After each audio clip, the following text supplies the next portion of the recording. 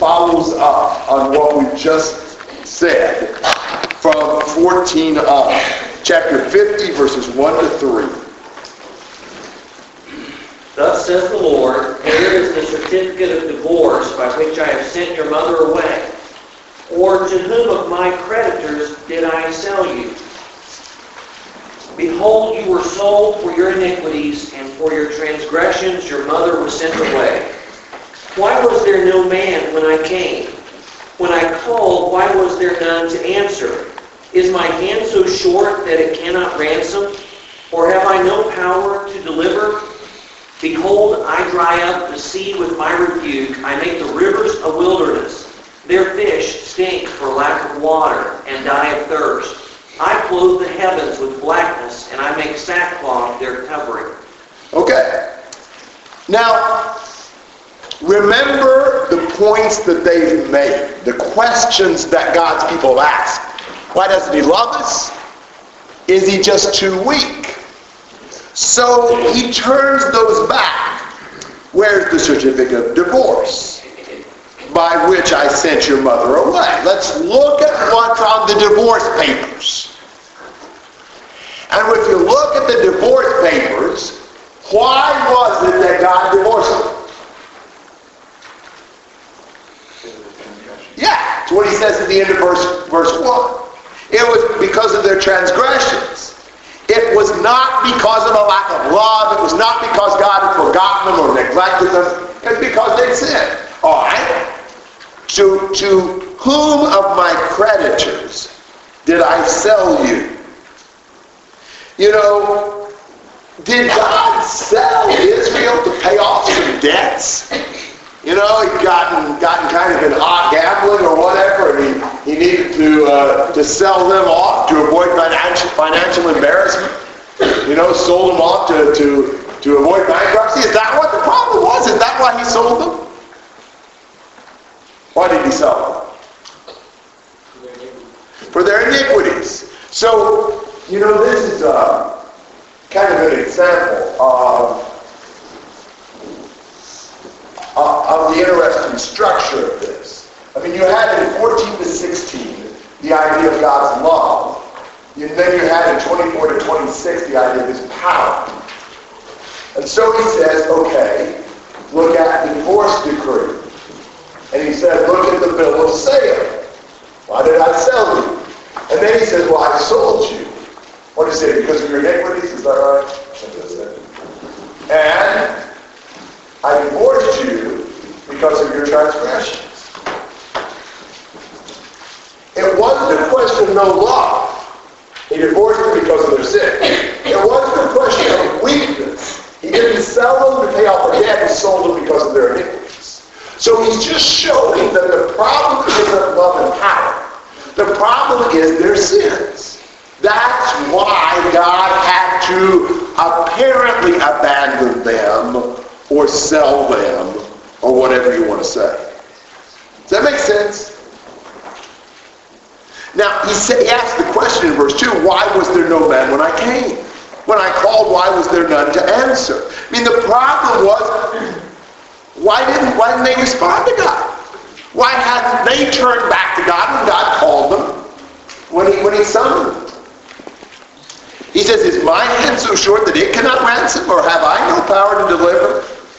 Well, what can God do?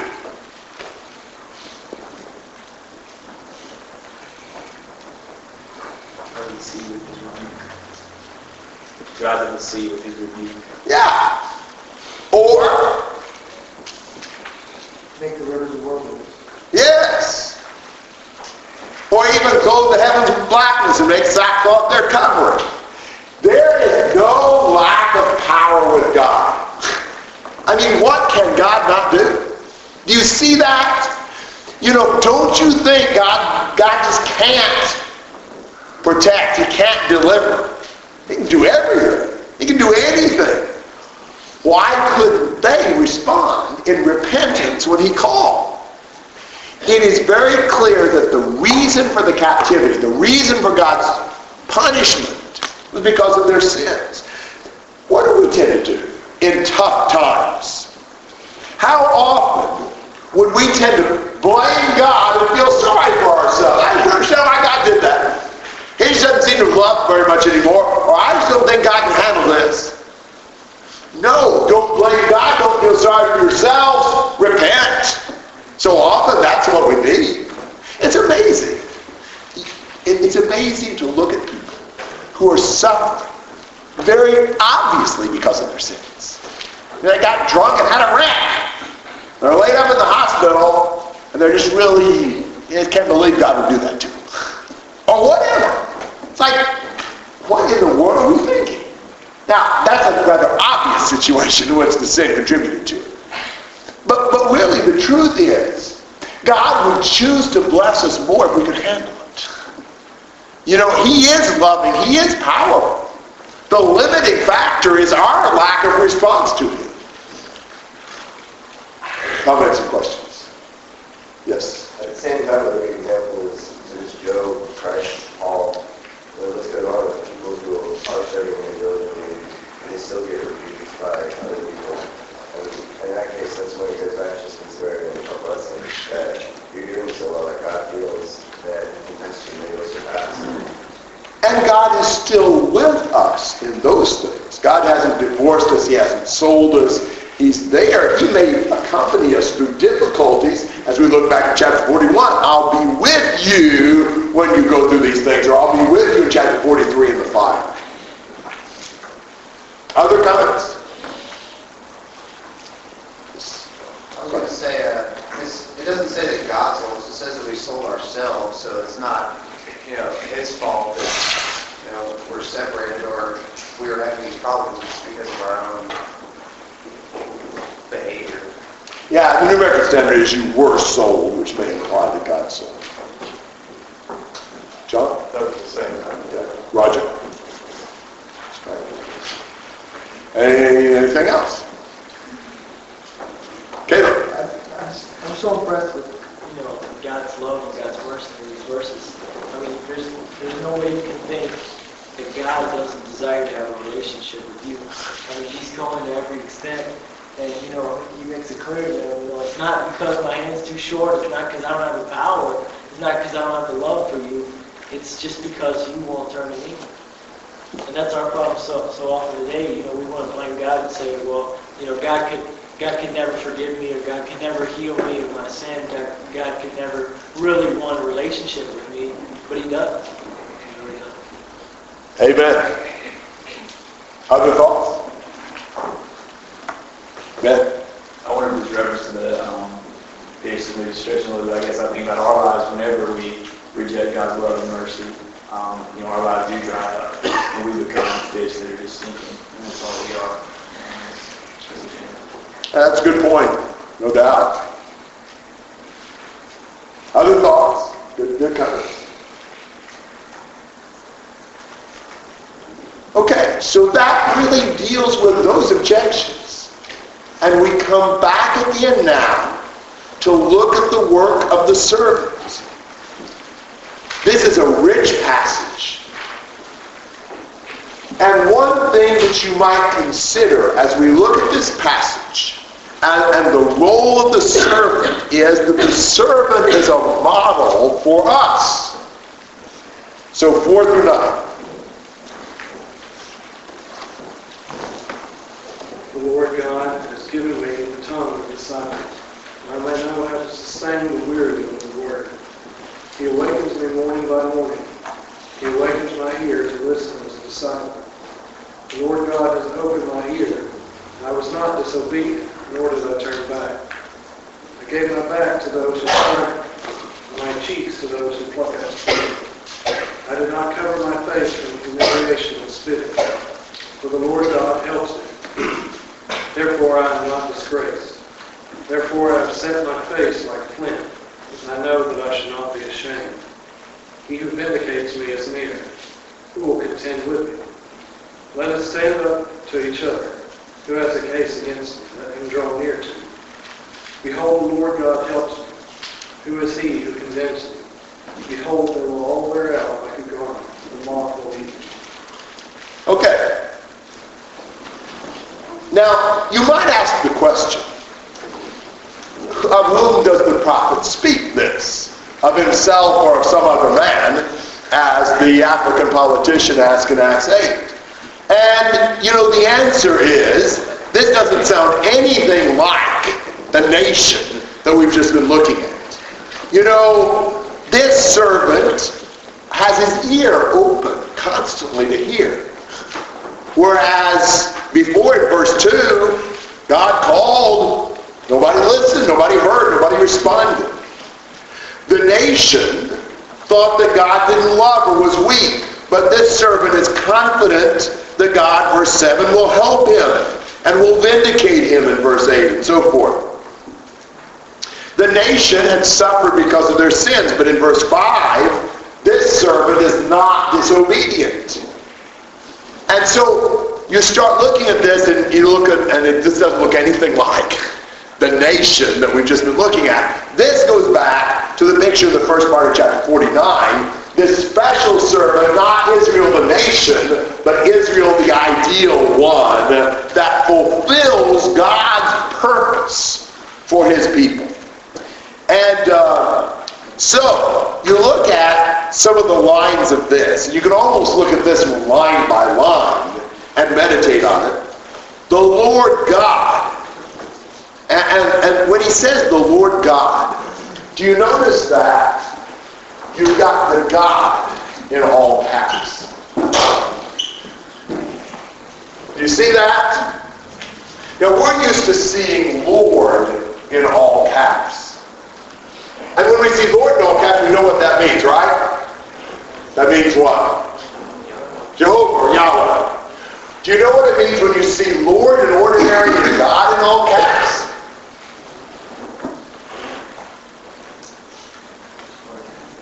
The God means what? Yahweh. Yes. This is where this is Yahweh. This is Jehovah. And this is the ordinary word for Lord, Adonai. And our translators, who are determined not to put Yahweh or Jehovah, put God in all caps, because what if they didn't? Then it would be Lord, Lord. It sounds like he's stuttering or something.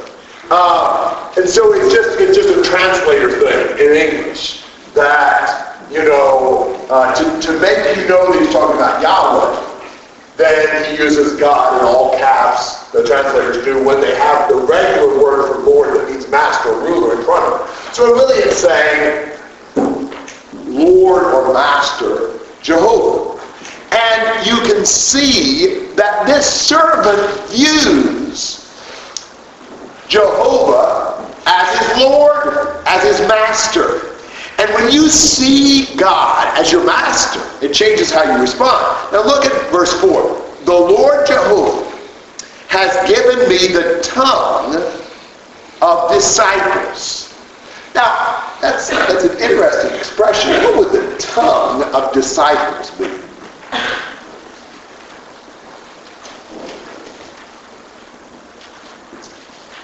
Maybe somebody would ask questions. Well, maybe so. What's a disciple? Follower. A follower. So a tongue of a disciple would do what? Praise. Or at least speak what? Speak whatever God leads you to speak, whatever God instructs and teaches you to say. This would be as opposed to kind of like an independent tongue who did whatever they wanted to. There's plenty of independent tongues, wagging around. But here's a tongue of disciple.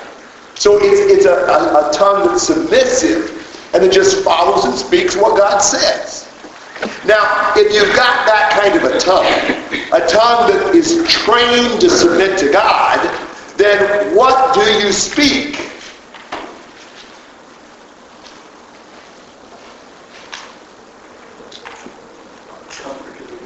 You speak words that sustain and comfort the weary one.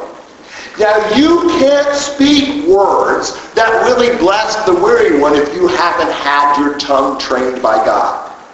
To give good counsel, you have to be instructed by the Lord. And that's the problem. When we go for comfort and guidance to people who aren't disciples, who don't have their tongues trained by God.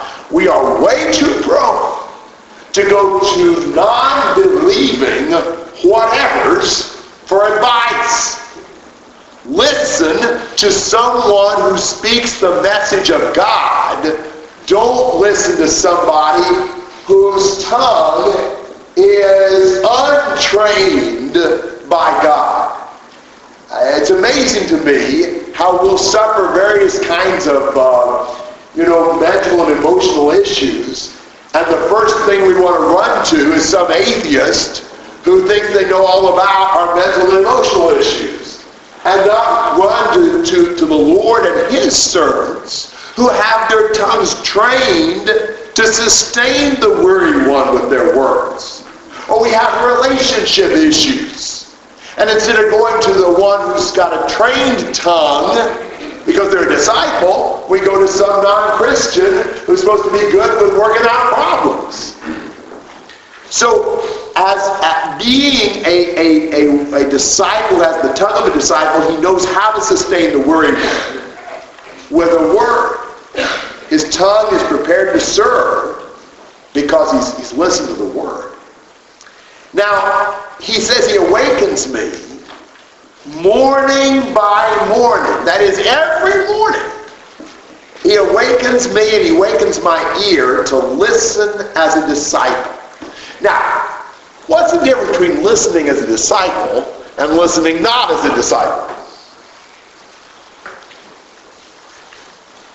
You understand his authority, not just kind of common. If you listen to the disciple, what do you do with what he says?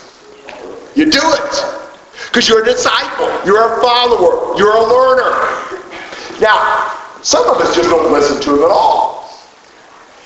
This servant had a daily morning appointment to hear the message of the Lord Jehovah. He constantly had that attentiveness to God's will, always seeking to attentively and submissively hear what God says. Some of the time we can't possibly be a disciple because we don't know the book. We don't know what it says. We've got to always be listening for His word. And what did the Lord do in verse 5? Well, the Lord opened my ear, and I was not disobedient. So the Lord opened His ear, and He responded. He heeded the message. Because God does not speak just to hear Himself talk, just for us to admire the beauty of His words. God speaks for us to respond, for us to submit to and obey what He says. And He says, and I was not disobedient, nor did I turn back. He did not give up. He did not falter or faint. He continued to submit to the Word of God. Now look at the Gospel of John for a moment, because that's exactly the picture of Jesus that you see in the Gospel of John. Some of these passages are just so good, and again, be thinking about how this applies in our life. John chapter 5 and verse 19, truly, truly, I say to you, the Son can do nothing of himself, unless it is something he sees the Father doing. For whatever the Father does, these things the Son also does in like manner. John 5:30. I can do nothing on my own initiative. As I hear, I judge, and my judgment is just, because I do not seek my own will, but the will of Him who sent me. 6:38. For I have come down from heaven, not to do my own will, but the will of Him who sent me. 8:28. When you lift up the Son of Man, then you will know that I am He, and I do nothing on my own initiative, but I speak these things as the Father taught me. 12:49. For I did not speak on my own initiative, but the Father Himself who sent me has given me a commandment as to what to say and what to speak. Everything Jesus said and did was what God told Him. His whole purpose was not to do His will, but the Father's will. That is the model for us being a disciple. This is exactly what we should do. We need to have a tongue of a disciple speaking God's words. Because every morning we've listened as a disciple. We've constantly sought to hear the Lord's word, and I think there's real value in listening to the Lord in the morning, setting the direction of our day by hearing the word of God. And we, if we're a disciple, we obey what we hear, and we persevere in that. Jesus was the ideal disciple, and he's the ideal model for us as a disciple. So those words in 4 and 5, I think, are just extremely powerful for us in terms of the life we ought to live as a disciple of Christ. Comments and questions on 4 and 5? Shay. I'm going back to 3 a little bit. Could that be a segue? We're talking about close head of likeness. Could that be a segue from 1 and 2, going on to 4 and 5, about how the Lord, the sky was black and Jesus crucified? Do you think we do that? I doubt it. Personally, I think we kind of switched back to the serpent in verse 4. I'm not sure I see much of a segue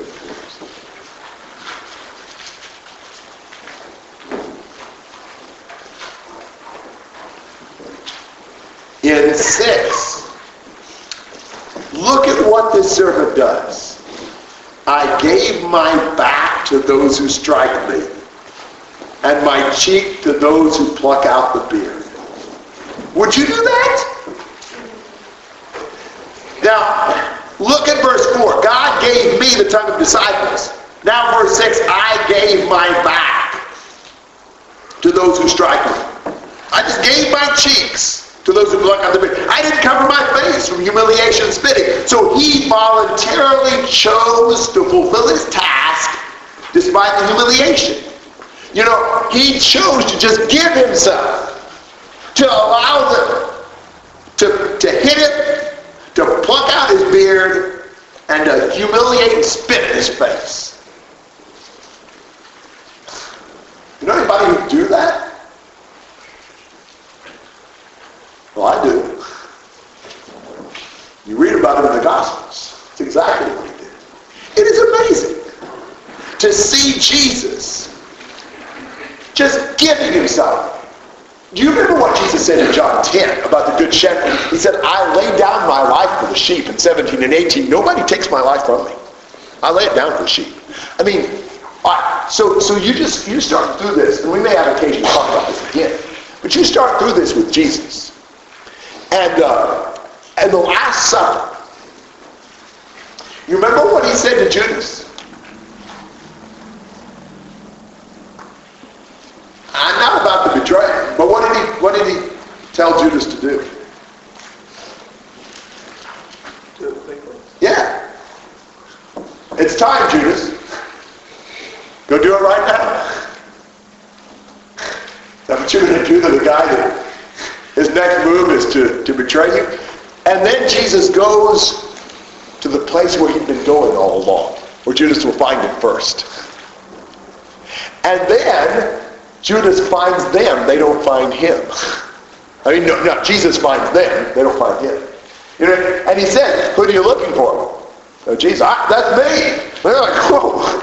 They were kind of spooked anyway. This is kind of a dangerous mission, trying to, deal with the Son of God. And, so he says, he has to say again, who are you looking for? Here, I'm me, come on. It's time now.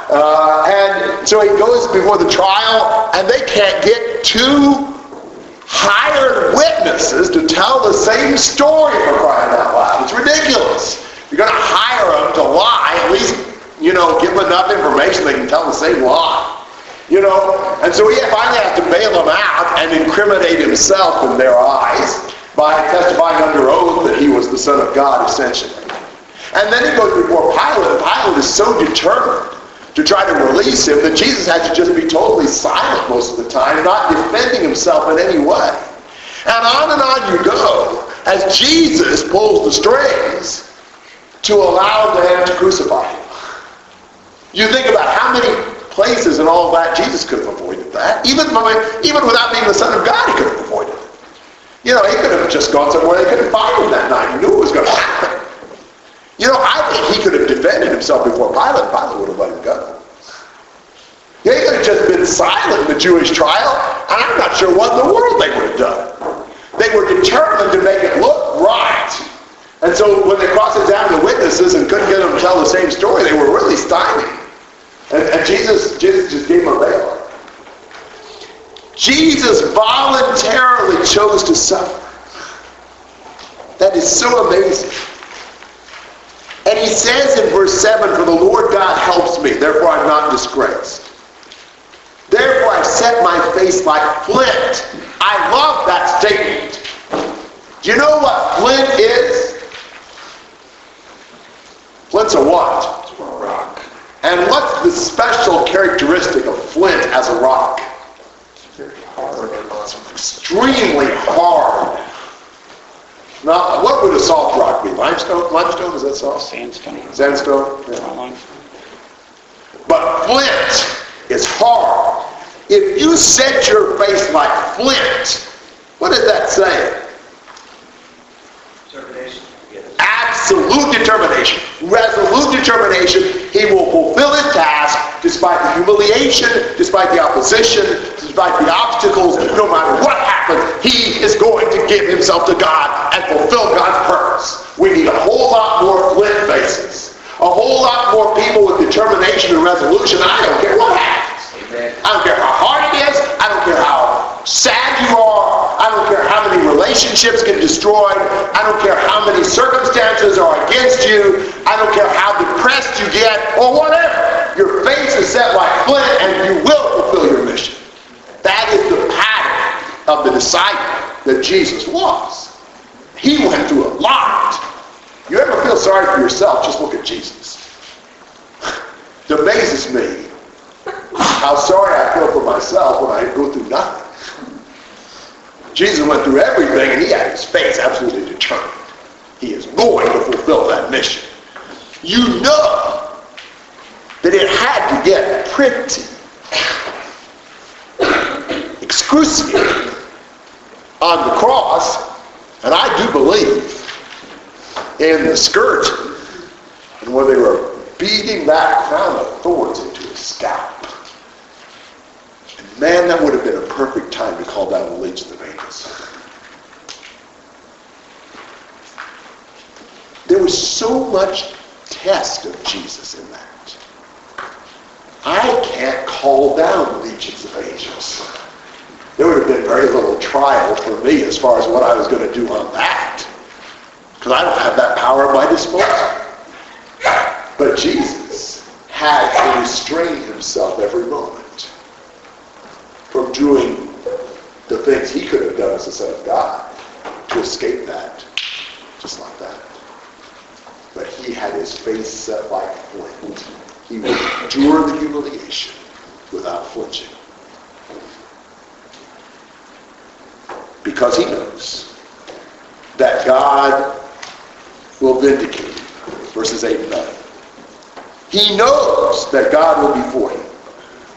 How could Jesus suffer so much? Because he knows God will right the wrongs.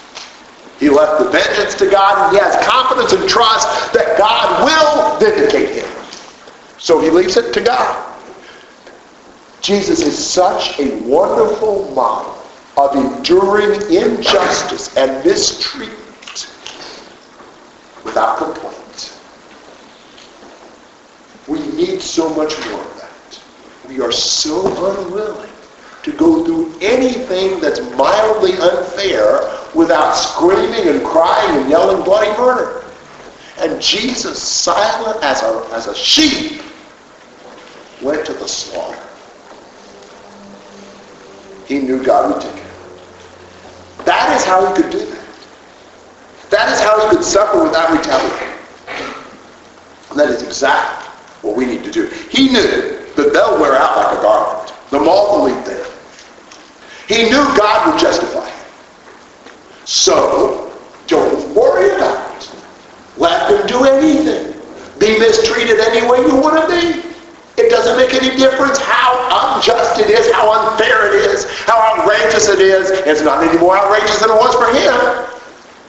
Maybe when you're suffering it's unfair, but the truth of the matter is, if you were receiving your fair suffering, it would be worse than whatever you're getting right now. And you couldn't say that about Jesus because he'd never sinned.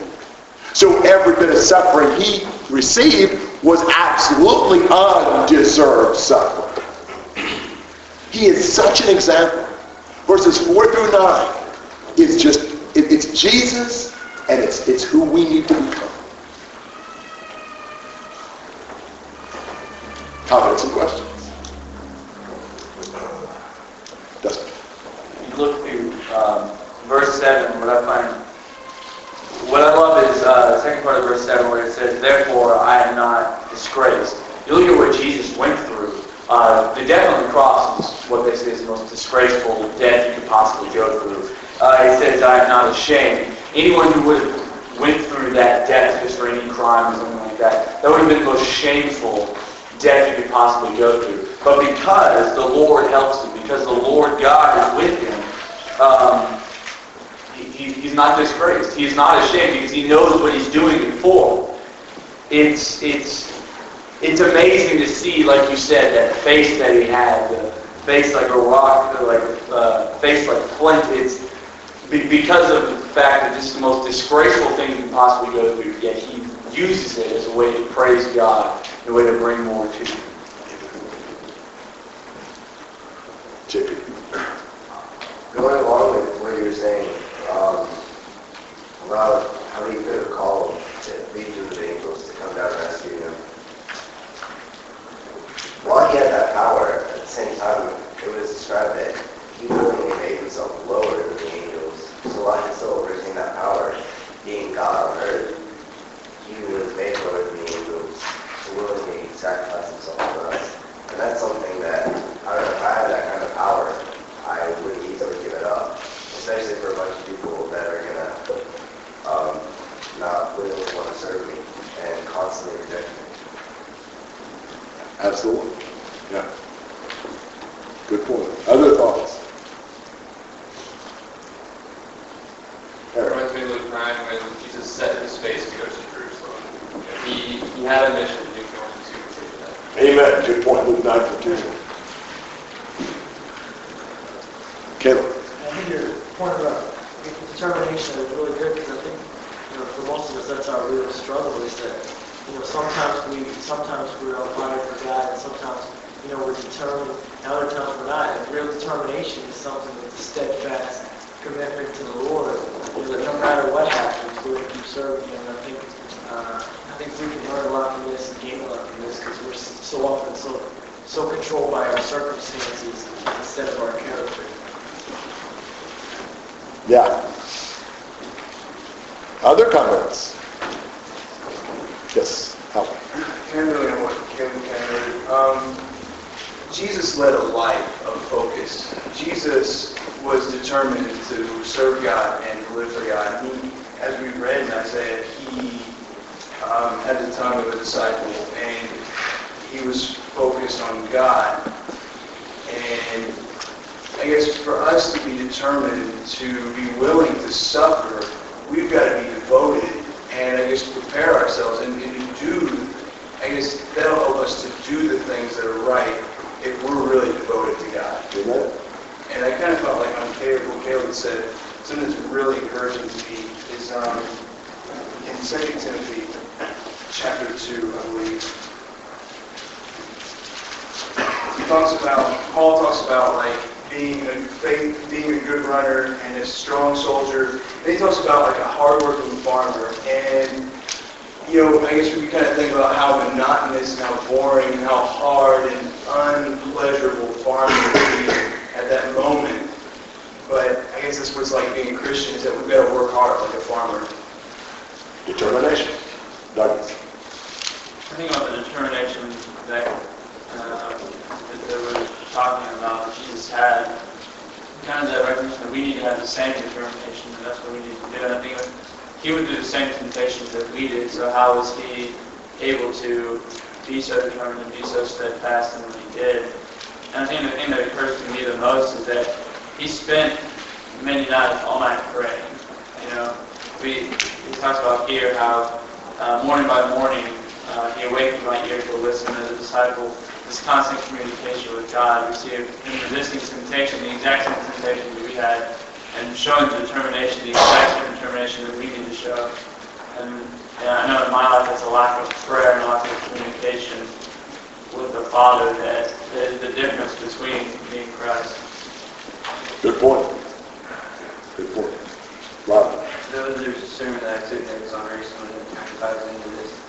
I had something that I got from the sermon was I heard that one who's willing to commit themselves for spiritual growth and service, one who's willing to make a determined effort to do their best with what they have, where they are, and in the kingdom of God. And also, God from that, you're going to be Christian as you be. So it's a matter of doing it wherever you are. Amen? Shane? I think a lot of times whenever we think of being determined, we want to say, well, when the hard times come, I want to be determined. I want to grow so be determined when the hard times come. Even sometimes I kind of felt, okay, I want to be focused in worship. You're going to find yourself focusing on worship and be determined when the hard times, and you're doing it throughout the day, every day. You can't just tell yourself, I'm going to be determined one day when things get rough. Be determined every day. That way, when the hard times do come, it's just like every other day that you're being determined. Fulfilling the will of God was not a one-day event on the day of Jesus' crucifixion. He'd been doing that all his life. All right, Logan? Kind of going off what Shane said about you have to be determined more than the one day when it gets around. It's kind of like whenever you're trying to get in shape and build muscles or something, you're not going to do all that in one day. I mean, it's the same way with spiritual things, you know. You're not going to be strong and determined over one day, and so you can't just say that do that spontaneously. And so in order to be determined and be strong in trials, you have to be strong in the other days too. Amen? Yes? Going talking about the terms of someone, I know that there are people who have just altogether had it a little rough their whole life and been determined their whole life. But then when things get easy, I mean, to still keep the same determination once things get easy, that is just the same as if you're in an easy place being determined and it gets hard. It's a transition opposite ways, but you still have to keep determined on either end of that. That's true. Amen? All right, very good thoughts, yes. One thing I've been thinking about, I guess, all day when we were talking about who God is and everything He's done, not just for us, but just His power, and now we're talking about everything Christ has done. And I was thinking when Caleb said earlier about, I just keep thinking why. I mean, why would He care for us? I mean, and like Caleb said, it's just about the love that He has. And I think what that should cause us to do is to be immensely and forever humbled.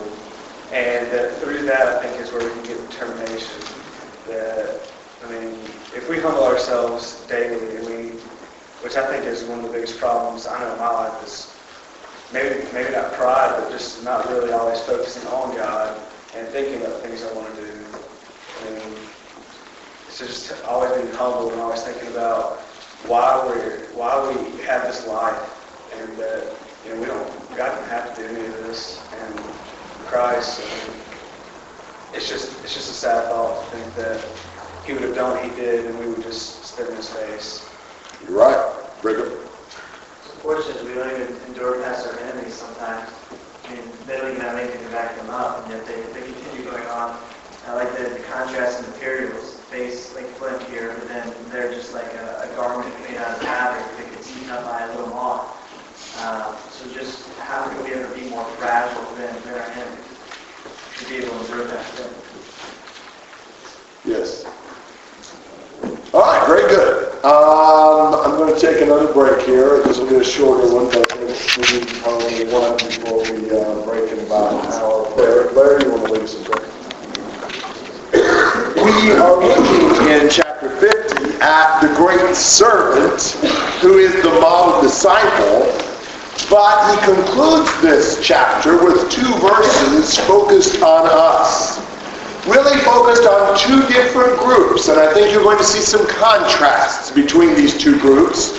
So, chapter 50, verses 10 and 11. Who is among you that fears the Lord, that obeys the voice of His servant, that walks in darkness and has no light? Let him trust in the name of the Lord and rely on his God.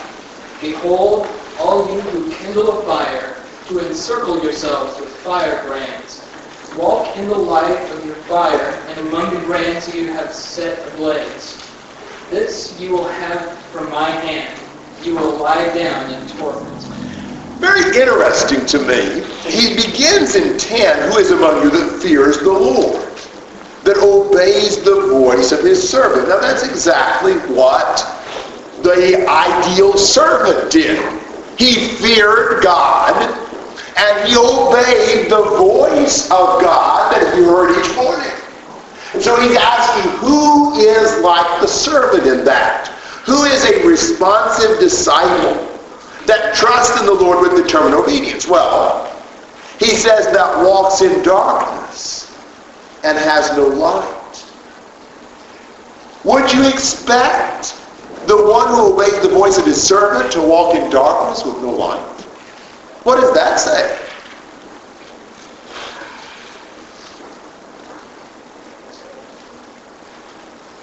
Our faith wavers sometimes. I don't think so, although that would be a possibility. Darkness is used for more than one thing in the Bible. We live in a world of darkness. Yes. And I think here the darkness symbolizes the difficult, bleak days of anguish and suffering. The kinds of things that the servant himself experienced as he gave his back to those who struck him, his cheeks to those who plucked out the bit. After all, just stop and think about Jesus. Did he have any dark hours? Remember the 3 where the sun didn't shine? You know, he went through darkness where there was no light. You follow the servant. And it's not all fun and games. There are very difficult things. But he says, let him trust in the name of the Lord and rely on his God. You just trust God, even when you go through the darkness. Even when the sun hides for hours. You keep trusting and relying on God. Don't think that the life of a follower of the servant is a picnic. It is not. His life wasn't. Why would ours be? Don't be shocked when it's really hard to serve God. When there's all kinds of opposition. When it just isn't as easy as I thought it was going to be. That's what he experienced. Jesus is the model of discipleship. And his experiences are the norm of what we'll go through as disciples. The difficulties are not signs of having missed the will of the Lord. The difficulties are an intrinsic part of the life of an obedient disciple. If you are faithful to God, look for darkness. Just rely on the Lord through those times. Now look at the other side, because you kind of need that to get this full picture. 11. Behold, all you who kindle a fire, who encircle yourselves with firebrands, walk in the light of your fire, and among the brands you have set ablaze. Now, these guys have a little different environment. Darkness in their corner of the world. That was a question. No, why not? They make their own life. Yes, they have a do-it-yourself approach to lighting their path. They provide their light by doing what? They light a fire. You know, fire produces light. And so they're trying to equip themselves out of their own resources to deal with life's dark experiences. These guys don't have the darkness that the group in verse 10 had. Because they lit their own fire. Is that going to be a good thing? Well, this you will have from my hand. You will lie down in torment. Now maybe the idea is that they're going to be lit on fire by their own fire and consumed. You know, don't play with fire. It might turn out to be unquenchable. And but at any rate, God will condemn. He will destroy those who try to deal with life's darkness with their own fire instead of relying on Him. We've got two choices. Life is dark. Life is dark for everybody.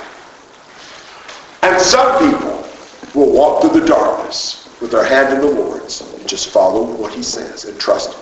And other people will say, I can't deal with the darkness. And they'll make a fire. And they'll walk in light. And they'll be consumed and lie down in torment. Those two verses to me summarize the difference between a disciple and one who's not. Comments and questions?